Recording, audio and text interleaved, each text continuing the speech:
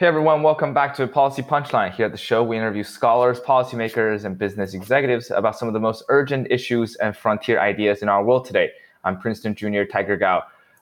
As you may know, a lot has happened in the energy sector recently. Internationally, the COVID-19 crisis has caused a huge drop in oil demand, a lot of tension between the OPEC nations, and domestically here in the U.S., we witnessed for the first time in history that the oil futures price that was supposed to be delivered in May actually collapsed to negative $37 to negative $40 a barrel at one point, which has never happened in the history. And we here at Policy Punchline feel quite compelled to talk about the recent fluctuations, and we're very, very honored to be joined by one of the most leading experts in the world on energy policy, Professor Jason Bordoff. He is the founding director of the Center on Global Energy Policy at Columbia School of International and Public Affairs. And before that, he was a special assistant to President Obama and the senior director for energy and climate change on the staff of the National Security Council. And before that, he has held various senior positions on the White House National Economic Council and such. And he also hosts his own podcast, Columbia Energy Exchange, that features very in-depth conversations with some of the world's top energy and climate leaders. So it's a very long way of just saying how honored we are to have you joining us remotely from New York. Thank you so much for joining us today, Professor Bordoff. Good to be with you. Thanks for having me. And co-hosting this show with me is my friend Owen Ingo. He is a junior in Princeton, and he is leading our energy segment. I'm the generalist here who doesn't really know anything about energy, so he's the one that keeps me updated and educated on all those matters. So thanks so much for joining me, Owen. Yeah, I'm really excited to discuss today. Professor Bordoff, so why don't we just kick off and talk about the recent volatility in the energy market? Why don't we just start from there? Because a lot has really happened, and maybe we can focus on the oil sector. Many people have known that there's a lot of tension between the OPEC nations. It seems that the Saudis and the Russians and the Americans are all fighting about something. Would you mind giving us your take on the issue, your perspective of the issue, how you think that things are shaping up? That's a very general question, I suppose. Yeah, it's been for those people like myself who've been studying energy markets for a long time, this has been a pretty unprecedented, and in so many ways what's happening in the world is unprecedented right now. That's true, no less true in energy. And so, look, the oil industry is no stranger to boom and bust cycles going back over a century. But what happened was that the necessary policy, public health response to this pandemic was social distancing and lockdown measures to varying degrees across the world. So people were told to stay home, stop traveling. And, about 90% of transportation fuel is oil. And so oil demand collapsed. And the oil supply and demand goes up and down, but we've never seen something of this magnitude happened this quickly, where oil demand fell roughly 25%, in the month of April. And that was a shock to the oil market we've never seen before. Typically, if demand goes down, basic economics, price will go down. And then in response to lower prices, there's less investment. And over time, you start to see supply go down. But the system literally could not respond quickly enough, because once you drill a well, that well is going to usually produce for a while. You need, even when prices are low, there's still oil coming out of the ground. It's costly and difficult to literally shut that off. And so what happened was we ran into a situation where we just were physically running out of places to put all of this oil. Significant concerns were raised that we were going to hit storage limits. And that is why in the United States, you saw for just a brief period of a day or two, the price of oil actually go negative, because the traders on Wall Street, who have probably never seen a barrel of oil, they trade paper, bet on the price of oil essentially up and down. They had contracts for a particular month that were about to expire. They couldn't find people to take those off their hand for the following month. So prices had to fall low enough in order to induce people to actually shut off the wells in mid-flow, shut in production. And that doesn't happen very often. It's costly to do. It can cause damage to the wells. And that's been the result. We also saw oil supply come off the market because OPEC and non-OPEC members, mainly Russia, reached a historic agreement to take 10 million barrels a day of oil supply off the market to try to help stabilize things. But even that wasn't enough when 25 or 30 million of demand is falling. And what was interesting about that geopolitically was that at the very beginning of COVID-19, Russia and Saudi Arabia sort of had a spat between them because they couldn't agree to cut production. Saudi Arabia actually responded to that by increasing its production. And it was the United States that played matchmaker and brought Saudi and Russia back together to the table and kind of pressured them, President Trump, to figure things out, patch things up, and cut supply. And that's interesting because, just the geopolitical dynamics of the U.S. helping Saudi and Russia come closer together, but also that the United States would even want to do that in the first place. I mean, for decades, we've come to believe that lower oil prices are good for the U.S., not the other way around. But over the last decade, I think 1986 was the last time I can remember a president, it was actually Vice President George H.W. Bush, Reagan's vice president, in 1986 went to Riyadh to ask the Saudis to make oil prices higher. And that was the last time because, we were a huge oil importer. And so low prices are better for consumers at the pump. But what's happened over the last decade is the U.S. became the largest oil producer in the world, was on the cusp of becoming a net oil exporter. And suddenly an oil price crash causes a lot more pain in the United States to companies and workers, particularly oil-producing states like Texas, Oklahoma, North Dakota. So you had a bunch of senators who represent those states get really angry and say, we got to do something to push up the price of oil. And eventually President Trump took up the mantle and pushed other countries, namely Saudi and Russia, to do that. That was a fantastic overview of the situation. And you touched on a lot of interesting domestic and international developments. I was wondering, so you wrote a fascinating article about 2 weeks ago pronouncing that Saudi Arabia was the winner or came out stronger than some of the other oil-producing nations.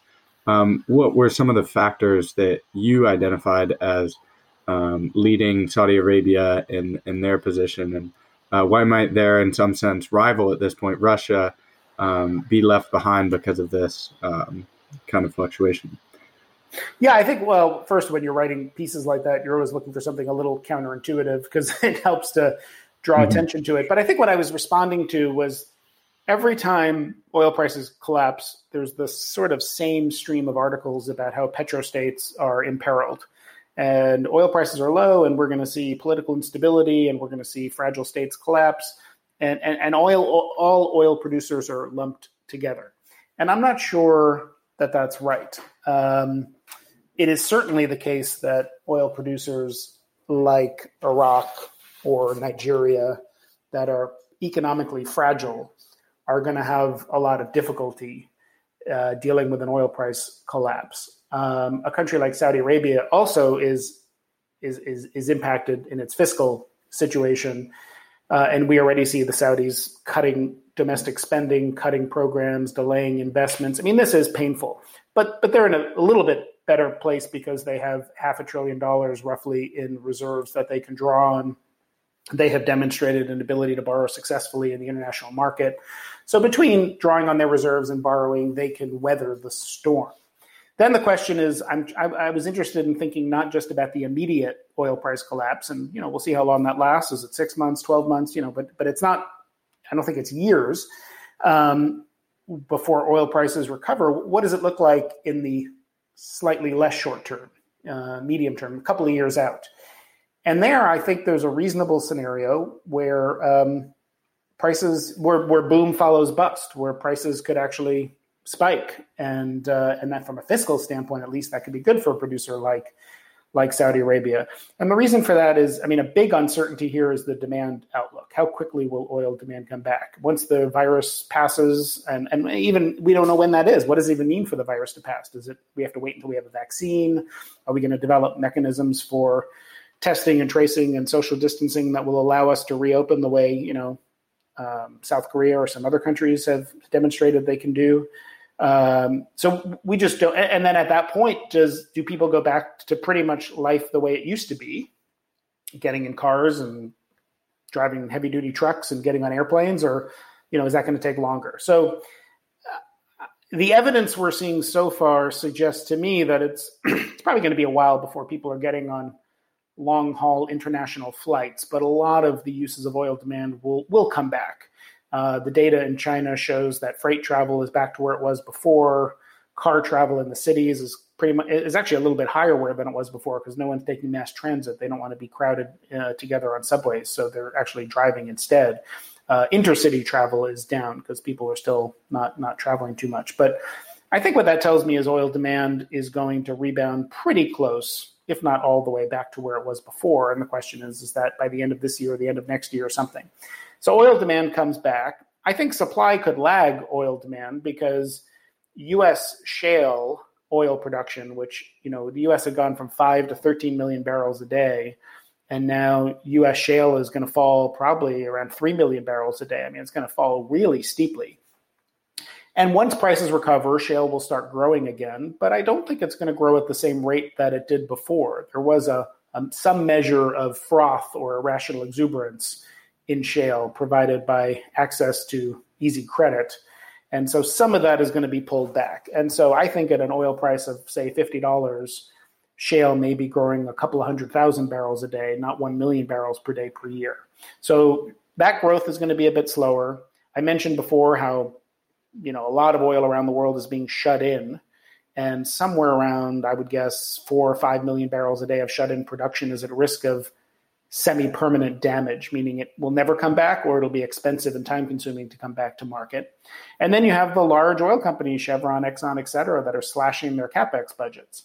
So you combine all those factors on the supply side, and if demand does come back reasonably well, boom could follow bust, which is not kind of the history of the oil industry. And then the last dimension with the Kingdom of Saudi Arabia was, look, the Saudi Arabia is not in a very good place in Washington, D.C. for reasons we know, and that is on both sides of the aisle. The rhetoric of Vice President Biden, the rhetoric of several Republican senators is quite strong and harsh. But this was a reminder that, at least when it comes to oil markets, energy dominance and energy independence is a fallacy. It doesn't really matter how much oil we produce and how much oil we import or export. If the price of oil collapses or spikes, we're still going to feel that pain in the U.S., whether it's at the pump or for workers and companies in the oil patch, depending on whether prices are going up or down. And I was struck by the fact that for all the talk of extraordinary remedies to do something about this oil instability, from reconstituting the Texas Railroad Commission, which put quotas on oil 50 years ago, to oil import tariffs, to the G20 coming up with a supply agreement. There were all these crazy ideas out there. And in the end, none of them happened. The only thing the United States was able to do something about, stabilizing the oil market was what we've done for decades, which is call Riyadh, and in this case, call Moscow too, and say, can you please do something about this? And it's just a reminder that, until we start using a lot less oil, which we need to do for climate change too, that's still a point of geopolitical leverage that the Kingdom of Saudi Arabia uniquely has, because it's the only country in the world that is willing and able to hold spare capacity, meaning it is willing to put oil on the market and take oil off the market in order to kind of play a little bit of that balancer role. There were a lot of different topics there that we could easily dive into. The U.S. supply growth is something that is absolutely fascinating to watch, and the different political dynamics that are happening on an international stage and the Trump administration's role in that. One question and point that you mentioned was thinking about some of those states that might be hit hardest by this. So you kind of mentioned that there's a lot of doomsayers out there, or whatever that phrase is. But what is your view on some of these countries like Venezuela, Nigeria, Iraq? Like, what does this crash mean for them, and what happens if this is a prolonged oil glut? Well, as I said, it is going to be really painful for a lot of these companies, which are seeing, declines in GDP growth in many OPEC countries, and many of these were already fragile states to begin with. Venezuela is basically a failed state. It's tragic. Basic foodstuffs, medical equipment, supplies in the grocery stores are already scarce. It's just a tragic situation for what was once a quite wealthy country, the largest oil reserves in the world, actually, in Venezuela. And then states that are in the midst of conflict internally or something else. So this is just going to be an accelerant to make that much worse. And I do think you're going to need to see the IMF step in to provide some debt relief to some of these countries or some assistance in different ways, because they simply don't have the ability to make their way through this in quite the same way. You know, a country like Angola would be another one. So on the international stage, we obviously have the IMF, as you mentioned, that might provide some debt relief. Domestically, do you see any type of relief coming to the way of some of these oil states that are having their budgets hit pretty hard? One thing of interest that I've studied a little bit is the Strategic Petroleum Reserve, which is kind of a fascinating topic and a thing that the U.S. has but doesn't utilize all that often, or isn't part of the news cycle all that often. So what are kind of your thoughts on the relief that might be coming the way of some of these oil companies or some of these oil states, and possibly the use of the Strategic Petroleum Reserve?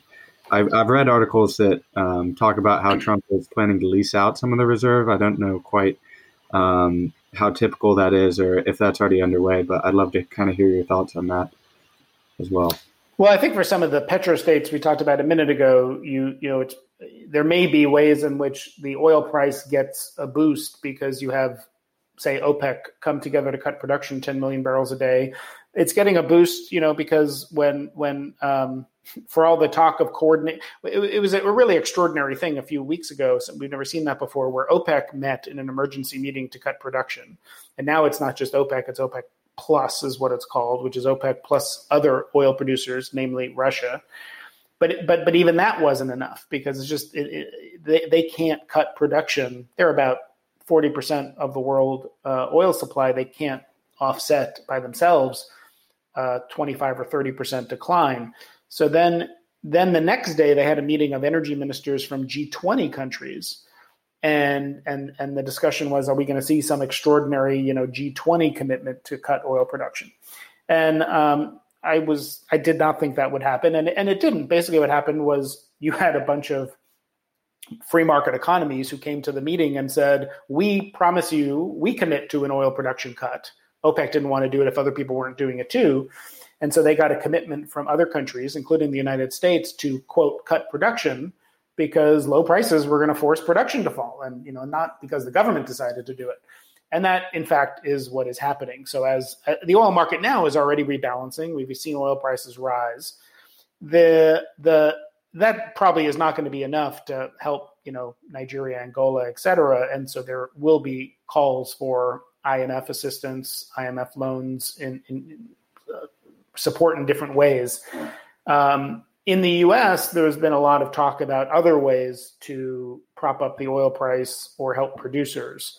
And you mentioned some of them. One was to fill up the U.S. Strategic Petroleum Reserve. The U.S. Strategic Petroleum Reserve holds around 700 million barrels of oil in salt caverns created in the 19th. Obama, we had the civil war in Libya. As a result, 1.5 million barrels a day of supply from Libya was taken off the market. Oil prices went up pretty high, $125 a barrel or so. And we did an emergency release of oil from the Strategic Petroleum Reserve in partnership with other countries in the OECD, in the International Energy Agency. There's 77 million barrels. There was 77 million barrels kind of empty. It's not filled all the way to the top. So one idea was, can we just fill it up? Which became a partisan issue. You had a lot of Democrats say, no, we can't do that because we're not going to do anything to help the oil industry. There is an argument to say it's not about helping the oil industry. It's just if oil's cheap, let's fill it up when it's cheap. It's better than filling it up when it's expensive. But there was no support on Capitol Hill for allocating funding to do that. So the Trump administration was unable to do it. What it ended up doing in the end was making some of that space available for companies to use to kind of store, basically pay the government to store their own oil there for a little bit. There were other ideas like paying companies not to produce oil, limiting imports of oil to the United States. And again, in the end, some of these require Congress, and that was never going to happen because anything that would be beneficial for the oil industry is pretty partisan these days. And there's a limit to what the federal government can do.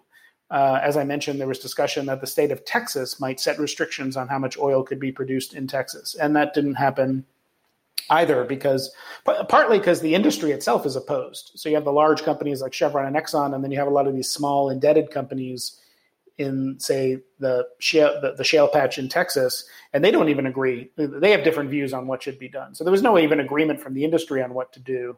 And then what happened was government action kind of doesn't happen quickly. Governments tend to act slowly. And by the time even Texas was starting to think about it, it was almost too late because market forces had done the work of rebalancing, which is why U.S. production is falling off a cliff right now. I was really surprised to hear that you talk about kind of the boom and bust cycles, and you thinking that the oil demand will kind of rebound pretty close to what we have now, at least in the short term. And you also mentioned how the Saudi is perfectly kind of willing to hold off oil and take oil on and off the market as it usually does.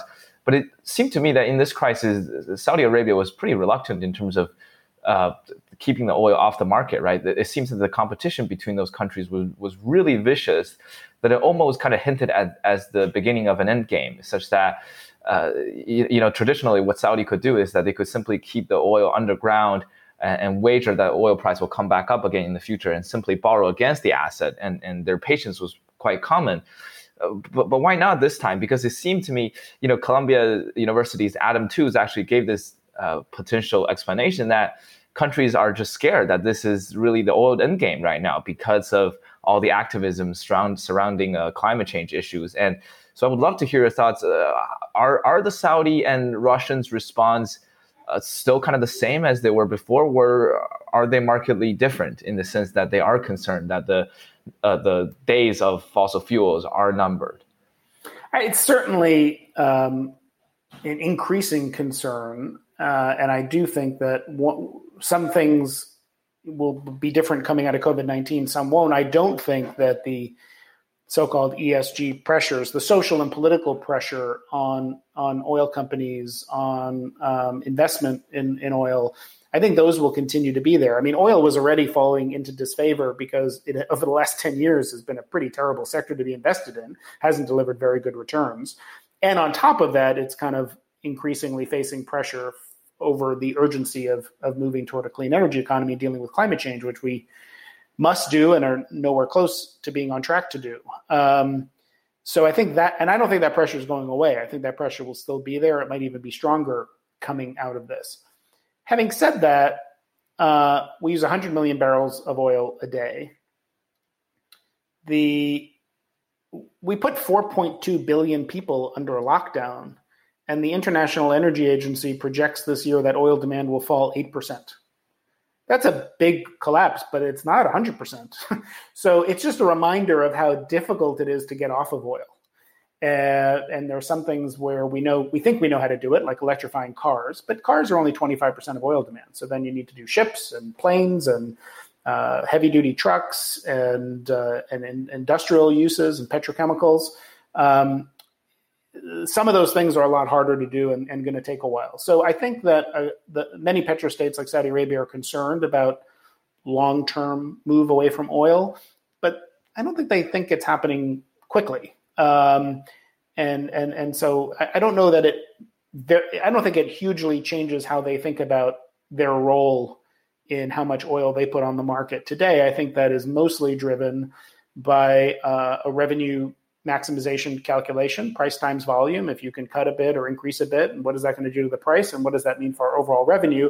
And importantly, geopolitics. The fact that, the relationship that Saudi has with the United States is important to the Kingdom of Saudi Arabia.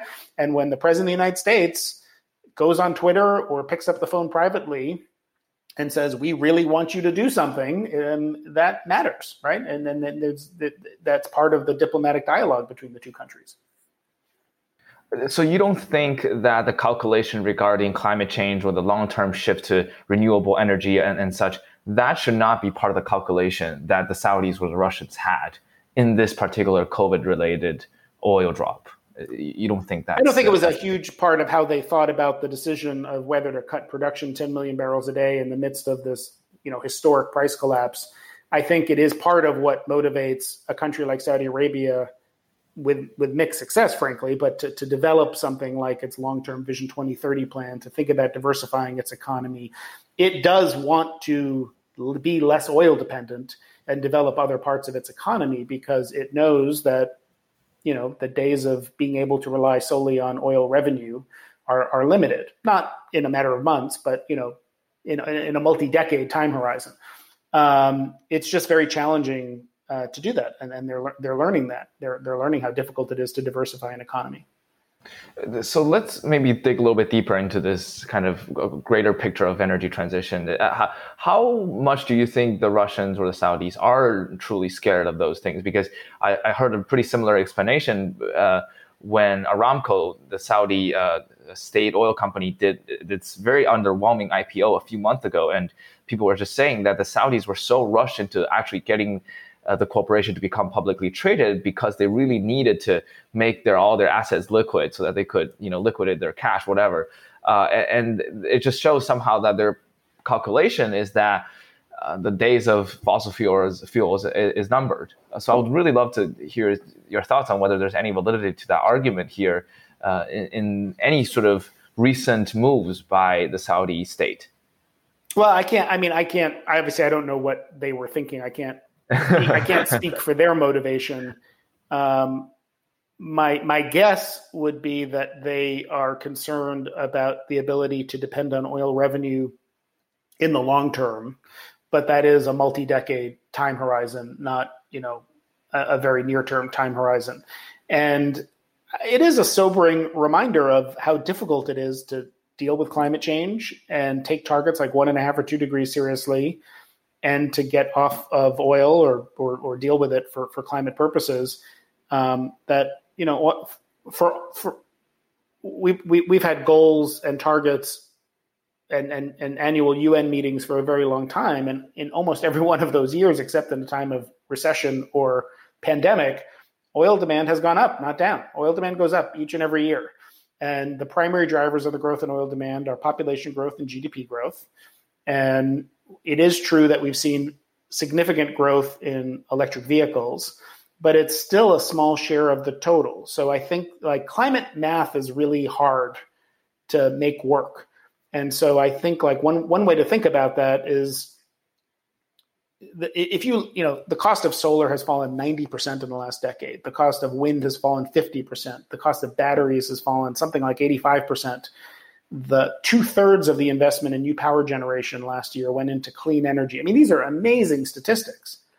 And almost every one of those years for the last decade, coal use went up, and natural gas use went up, and oil use went up. Because both of those things can be true at the same time, right? The history of the energy sector, we always talk about an energy transition, and if people think of an energy transition chart in their mind, usually what they think of is a chart going from 0 to 100%, starting in 1850. And you see these great shifts. It went from wood to coal to oil to gas, and increasingly renewables, although it's still pretty small. But they're shifting as a share of the total. If you look at that same chart, not as a percentage of the total, but total BTUs, total energy use, we've never used less of anything. We're using more wood now than we did in the 1800s. And because total energy demand is rising, right? Emerging markets around the world are growing. We're in South Asia, India, China. So the total pie is getting much bigger. So but dealing with climate change means not just meeting incremental energy demand growth with clean energy, but it means substituting the 80% of the energy mix around the world today that still comes from fossil fuels. And that number hasn't changed in 30 years. 30 years ago it was 80%. Today it's 80%. And it's a bigger number because the denominator has gotten bigger. We need to bring that pretty close, to, if not all the way to zero. That's just a staggering challenge. And we're really nowhere close to being there yet. So it's going to take more time. It's going to take more policy support. I mean, this year, carbon emissions, again, we put the economy on hold. Carbon emissions this year in response to COVID-19 with 4 billion people under some form of lockdown carbon emissions are going to go down 8% this year. We've never seen anything like that. If you took the target 1.5 degrees warming seriously, which is what nations committed to in the Paris Agreement, carbon emissions need to go down each and every year for the next decade, 8%. So what COVID-19 achieved this year, we need to do every year. And I think it is, unfortunately, there's good reason to be skeptical that we're going to get there. Or pessimistic. I don't know. So some of the trends that you were mentioning, and just in terms of COVID and its relation to climate change, a huge topic these days is thinking about what this pandemic means for the future of clean energy. So in your view, what do you see going forward? Do you see a hopeful future as people identify this as more of an issue, or perhaps people focus a little bit more on simple economic choices and perhaps utilize their cars more and don't feel the need to buy EVs and don't feel the need to put up solar panels? So what, in your view, are you seeing going forward? Well, I think there's like three broad categories to that. One is just like the economic incentives, as you said. The other is social changes, and the other is policy dynamics. And so in the immediate, I mentioned a minute ago, oil demand is going to fall 8% this year. Coal is going to fall 9%. Natural gas is going to fall 5%. The only form of energy that's going to grow this year is renewables. And partly that's because renewables is so cheap. I mean, once you have the upfront capital expense of a solar project, it's almost free to run. So renewables tend to be first in the dispatch order and get policy support as well. We have seen a sharp decline in investment in new renewable projects because the whole economy has kind of frozen up. So I think in the immediate term, we're going to see it's going to be a mixed effect, increased use of clean energy, but also some cutback in investment in new projects. There was just a study this week about, hundreds of thousands of jobs being lost in clean energy in the United States. So all sectors are being hit. I think the more interesting questions are a little less knowable. Whether they're in the positive direction might be longer term structural shifts in society and how people think about work. We're building a center on global energy policy. It's growing quickly. We were in the middle before this pandemic of thinking about how we're going to raise the money to have a new building somewhere in the Columbia campus. Maybe that won't be necessary. Maybe we'll think differently about the ability to work remotely. I mean, we're kind of all traveling half the time anyway. I thought you were going to say that they were so happy to give you more money now to give building. Well, that would be nice too. But everyone's going to be rethinking how they commute and how they work, and that may have impacts on energy in the longer term. On my podcast that you mentioned a minute ago, I spoke with the Indian oil and gas minister last week, and we've all seen the pictures over Delhi of clear skies and people like that. So will there be some social push to preserve that and keep that going that could point in a positive direction? And I think that's certainly possible. What I'm worried about, and the other possibility is in the United States, we're spending trillions of dollars, and many other parts of the world are spending trillions of dollars too on economic stimulus and economic recovery. And if we're smart about how we spend those dollars, we should be making investments not just to rebuild the same way things looked before, but to make some investments today in a more sustainable energy economy moving forward. The thing I worry about is that I think history suggests that when economies are weak and people are feeling pinched in their pocketbook, that tends to be the overwhelming policy priority. And I worry that the ambition of environmental policy may wane if there's a real or perceived trade-off between economic growth and environmental policy, and people feel like the focus now just has to be on the environment. I mean, you think about, the quintessential, poster child of this is like the yellow vest protests in Paris. You raise fuel prices slightly and people take to the streets. I think this is a moment when energy prices are low to take away fossil fuel subsidies, to have a price on carbon, but it's going to be hard to do that in a time when people are losing their jobs and really concerned about their economic future. So let's talk about that. You just mentioned about how it's going to be hard to make people truly worry about some of those climate change issues, I suppose, in moments of great economic uncertainty. And a lot of people have argued that, coronavirus crisis is only a preview of what's to come for climate change.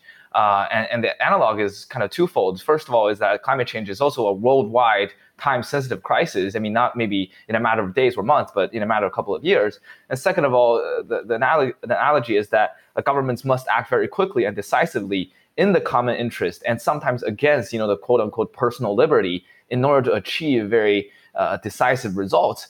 So in that sense, do you think after people experienced this COVID-19 crisis, will they say, oh, it turns out I would like to sacrifice a little bit of my this in order to achieve this greater good?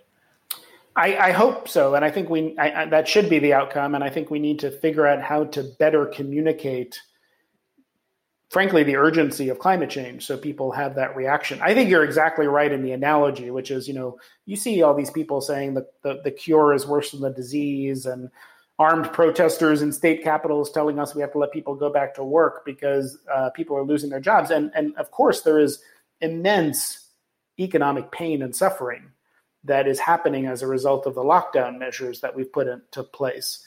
I think the question, though, for me is not what is the alternative to these lockdown measures and this economic pain is not doing nothing.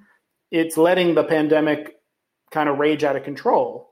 And so the alternative of doing nothing from an economic standpoint, not just a public health standpoint, could end up being worse. We could cause more damage to the economy if we don't incur some economic pain now.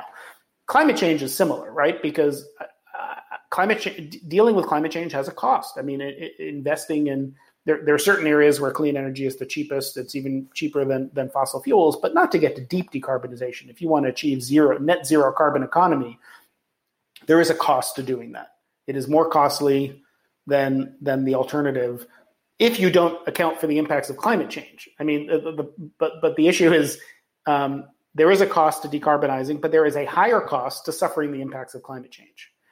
And I think it's that last part that people, frankly, just don't really appreciate broadly. We just had the 50th anniversary of Earth Day, and I was reflecting on that, and I was thinking about what was it like in 1970 when the 1 out of every 10 Americans took to the streets, and it was across partisan lines, and it was old and young, and it wasn't a partisan issue. It was the American people saying after the 50s and 60s of smog in our cities and lakes and waterways that you couldn't drink the water, and there were signs saying don't swim here because it's toxic water. I mean, it was finally the American people just saying we can't live like this anymore. We can't do this to our air and water. It's not acceptable. It's not okay. We need that level of urgency to build among people that the impacts of climate change are not acceptable. And that's starting to change with student school strikes and Greta Thunberg on the cover of Time magazine, but we're not there yet. So that's a really interesting point, and one that I've thought a lot about as a member of our generation who's going to be dealing with these issues for our lifetimes. One phrase that I really love that you use and you have used is turning ambition into action. So how do you think that we can do that as young people hoping to make a difference, or young people trying to work on these issues? How do you see the different messaging techniques or different things coming about in how we frame this issue? Like how would you approach this, or how are you approaching this, and how can we help approach it to help spur this action? Well, I mean, first, what you're doing right now is one good example of how to do that, which is helping people understand the issue better and your own interest and passion for it and deep expertise in it. You've heard me over the last 30, 40 minutes, you can hear some degree of concern and skepticism and glass half empty. But I will say that like one of the things that makes me most optimistic is being a professor on a campus and seeing the students on that campus and the way they think about this issue and how concerned they are and how passionate they are about it. Because I think we need both. I mean, we need what I spend my time doing is not activism. What I spend my time doing is a little more wonky or technocratic. It's thinking about policy design and when we have a moment of opportunity in Washington to do something on climate, what's going to deliver the biggest bang for the buck? What's going to make the biggest dent in emissions? So what does smart policy design look like? That moment to do to put what I'm spending every day thinking about, the moment when that might become a reality, it might be politically possible. That's not going to happen without activism. That's not going to happen without people taking to the streets. And so we need an increased level of urgency, and we need young people demanding that companies and political leaders act. And again, if you look at polling of the American people on climate change, I worry that overwhelmingly, the American people believe climate change is real. It's not climate denial, but it's not, for many Americans, it's not yet their number like 1 or 2 priority. It's still further down relative to the economy and jobs and other things. So that needs to change. It is promising that is already changing. It's changing on both sides of the aisle for Democrats and Republicans, although they start from a very different place, but you see movement for both. And it's especially promising in how you see it in the demographic data. I mean, the level of prioritization that people in their 20s put on this issue is totally different than people in their 50s or 60s. And so that, I think, is going to continue to build, and it's going to become a political necessity that elected representatives have an answer. It's not going to be sufficient to ignore the issue. I mean, you might disagree about what the right answer is, but even Republicans increasingly, and we see some signs of this, not enough yet, but some signs that they also feel the need to say, yes, I care about this issue. I have a plan for it. It's more market driven. It's more based on innovation or something. But like, they're not just saying, I don't care about it. I mean, some are, but more are not saying that. More and more are saying like, yes, I agree. We need to kind of, in some ways, the Green New Deal was almost helpful in that regard because, the Republicans could attack the Green New Deal as being like a ban on airplanes and hamburgers and socialism or whatever. But the next question was, so what do you want to do? What's your alternative? And you started to see a small group of moderate Republicans that said we would put a price on carbon or we would invest in innovation. Like, it wasn't sufficient to the scale of the problem, but at least they were engaging in discussions about solutions. So what would be your policy prescriptions in that sense? What are some of the things that you think would be nice to implement in the next 5 to 10 years? Do you think something of the scale of a Green New Deal would be necessary? Well, the Green New Deal, is it's a short document. It's a set of goals and ambitions. It's not necessarily a policy. It's not a set of policy action items you would take to achieve it. The goal of net zero emissions is one we have to work toward. And of course, the Green New Deal framed it in a broader context, not just of climate, but linking that to other social objectives of inequality, environmental justice, public health, housing, all the rest. So then the question is, how do we get to that goal? And there's no one way to do it. I think my focus is what are the things that make the biggest dent in emissions and do it at the lowest cost possible. I think we absolutely should have a price on carbon. That is, in my view, necessary but not sufficient. And it actually makes a bigger difference than people realize it does. In the modeling we've done, you can see that a $50 a ton price on carbon would reduce emissions in 2030 relative to 2005 by about 40%. So that's a pretty big dent in emissions. I think we need a big investment from the government in energy innovation and R&D. We need to drive down the costs of different technologies. Solar and wind have come down a lot, and renewables will help a lot, but we're going to need a broader set of technologies, including hydrogen for the hard-to-abate sectors. Like, how do we make cement and steel? How do we power airplanes? We're going to need to broaden the set of technologies available to us. We're going to need to climate change is such a hard problem to solve because it's the ultimate tragedy of the commons global problem. It doesn't matter where a ton of CO2 comes from. So the collective action problems with climate are terrible. So to solve it, you need really strong international cooperation and diplomacy. Obviously, pulling out of Paris is the wrong thing to do. So we need to re-engage there. We need to focus on non-CO2 greenhouse gases, like reducing methane emissions. There's a broad range of things that I would do, and those are just some of them. I think investments in public infrastructure, mass transit. This is actually a moment also when we need to think about rebuilding our economy coming out of this economic collapse. The cost of government borrowing is very cheap. Let's think about some of those things that will pay long-term dividends, like investments in energy innovation or in clean energy infrastructure.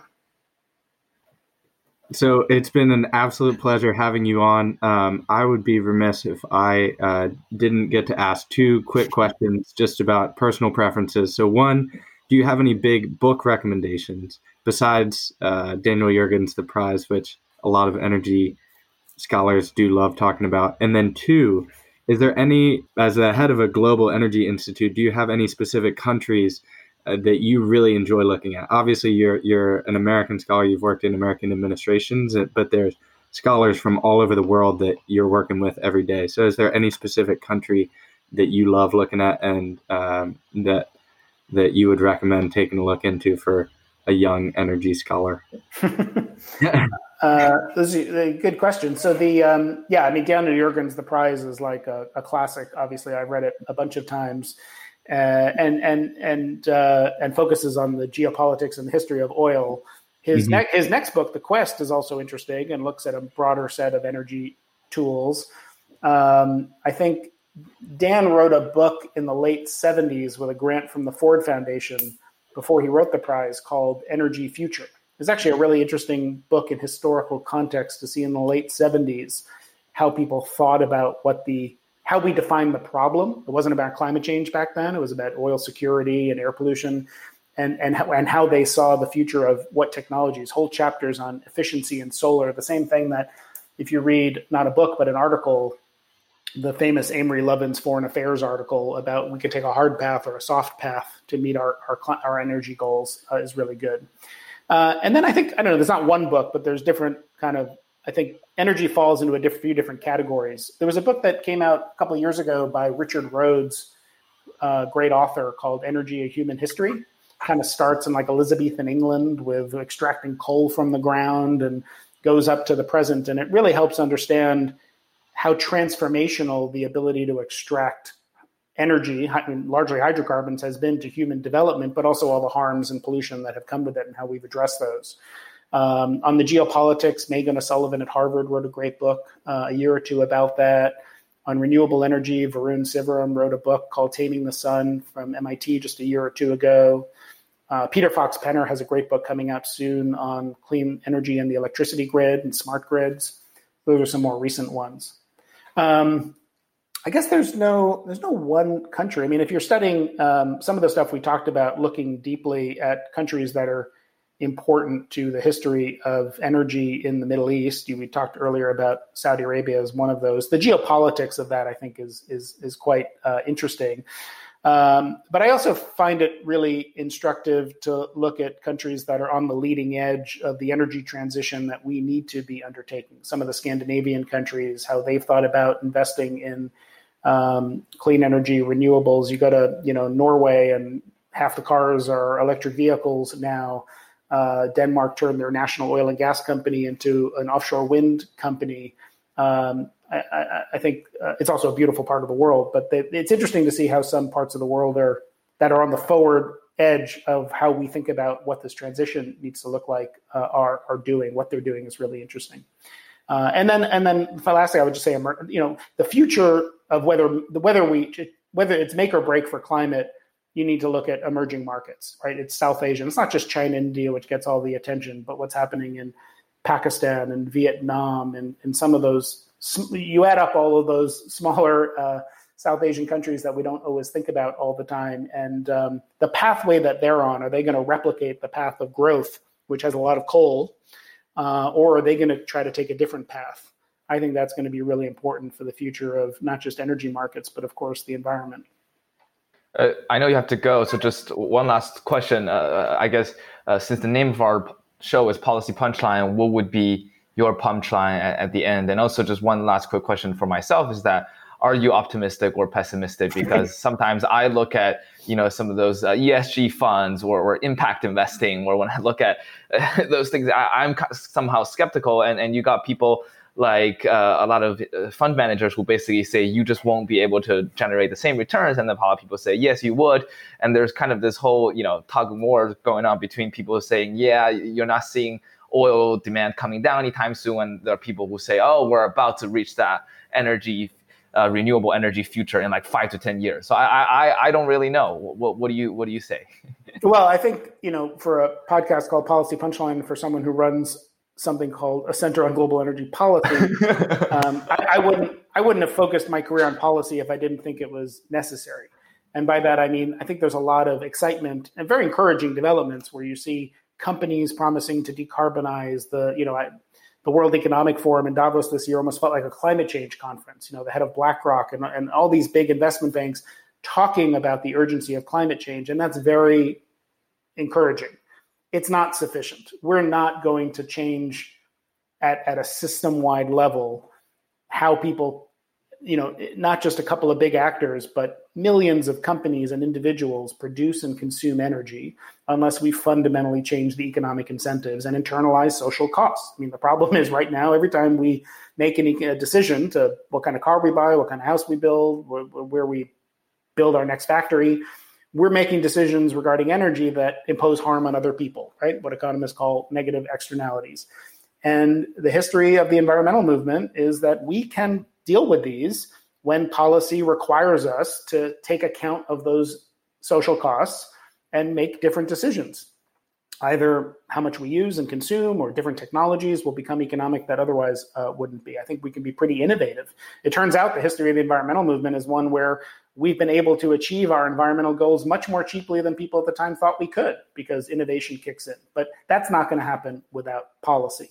And I think my optimism that we'll get there is I mean this sincerely, is like talking to young leaders like both of you and the students we have at Columbia's School of International Public Affairs and elsewhere. Just the passion and the wisdom that young people have is really quite inspiring.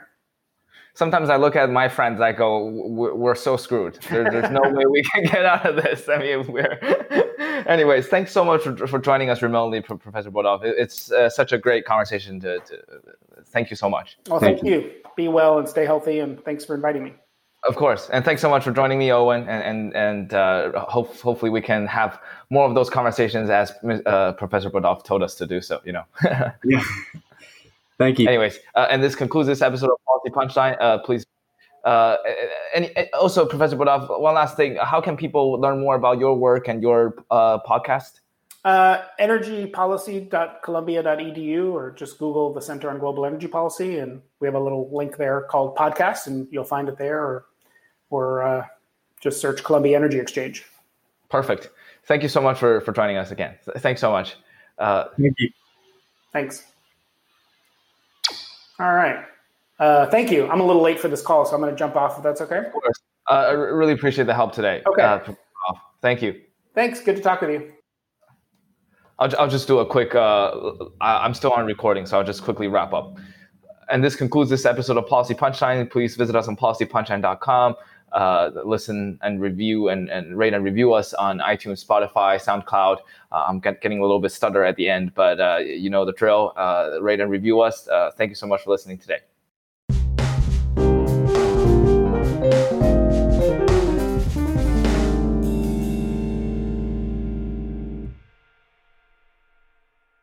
You've been listening to Policy Punchline, a podcast generously supported by the Julius Rabinowitz Center for Public Policy and Finance at Princeton University. We would also like to encourage you to follow other podcasts produced by Princeton University, such as Politics and Polls by the Woodrow Wilson School of Public and International Affairs. Policy Punchline is intended to be informational only and does not reflect nor represent the views of Princeton University or the Julius Rabinowitz Center for Public Policy and Finance. For more information on subscription, donation, volunteering, or contact, please visit policypunchline.com. Thank you again for listening.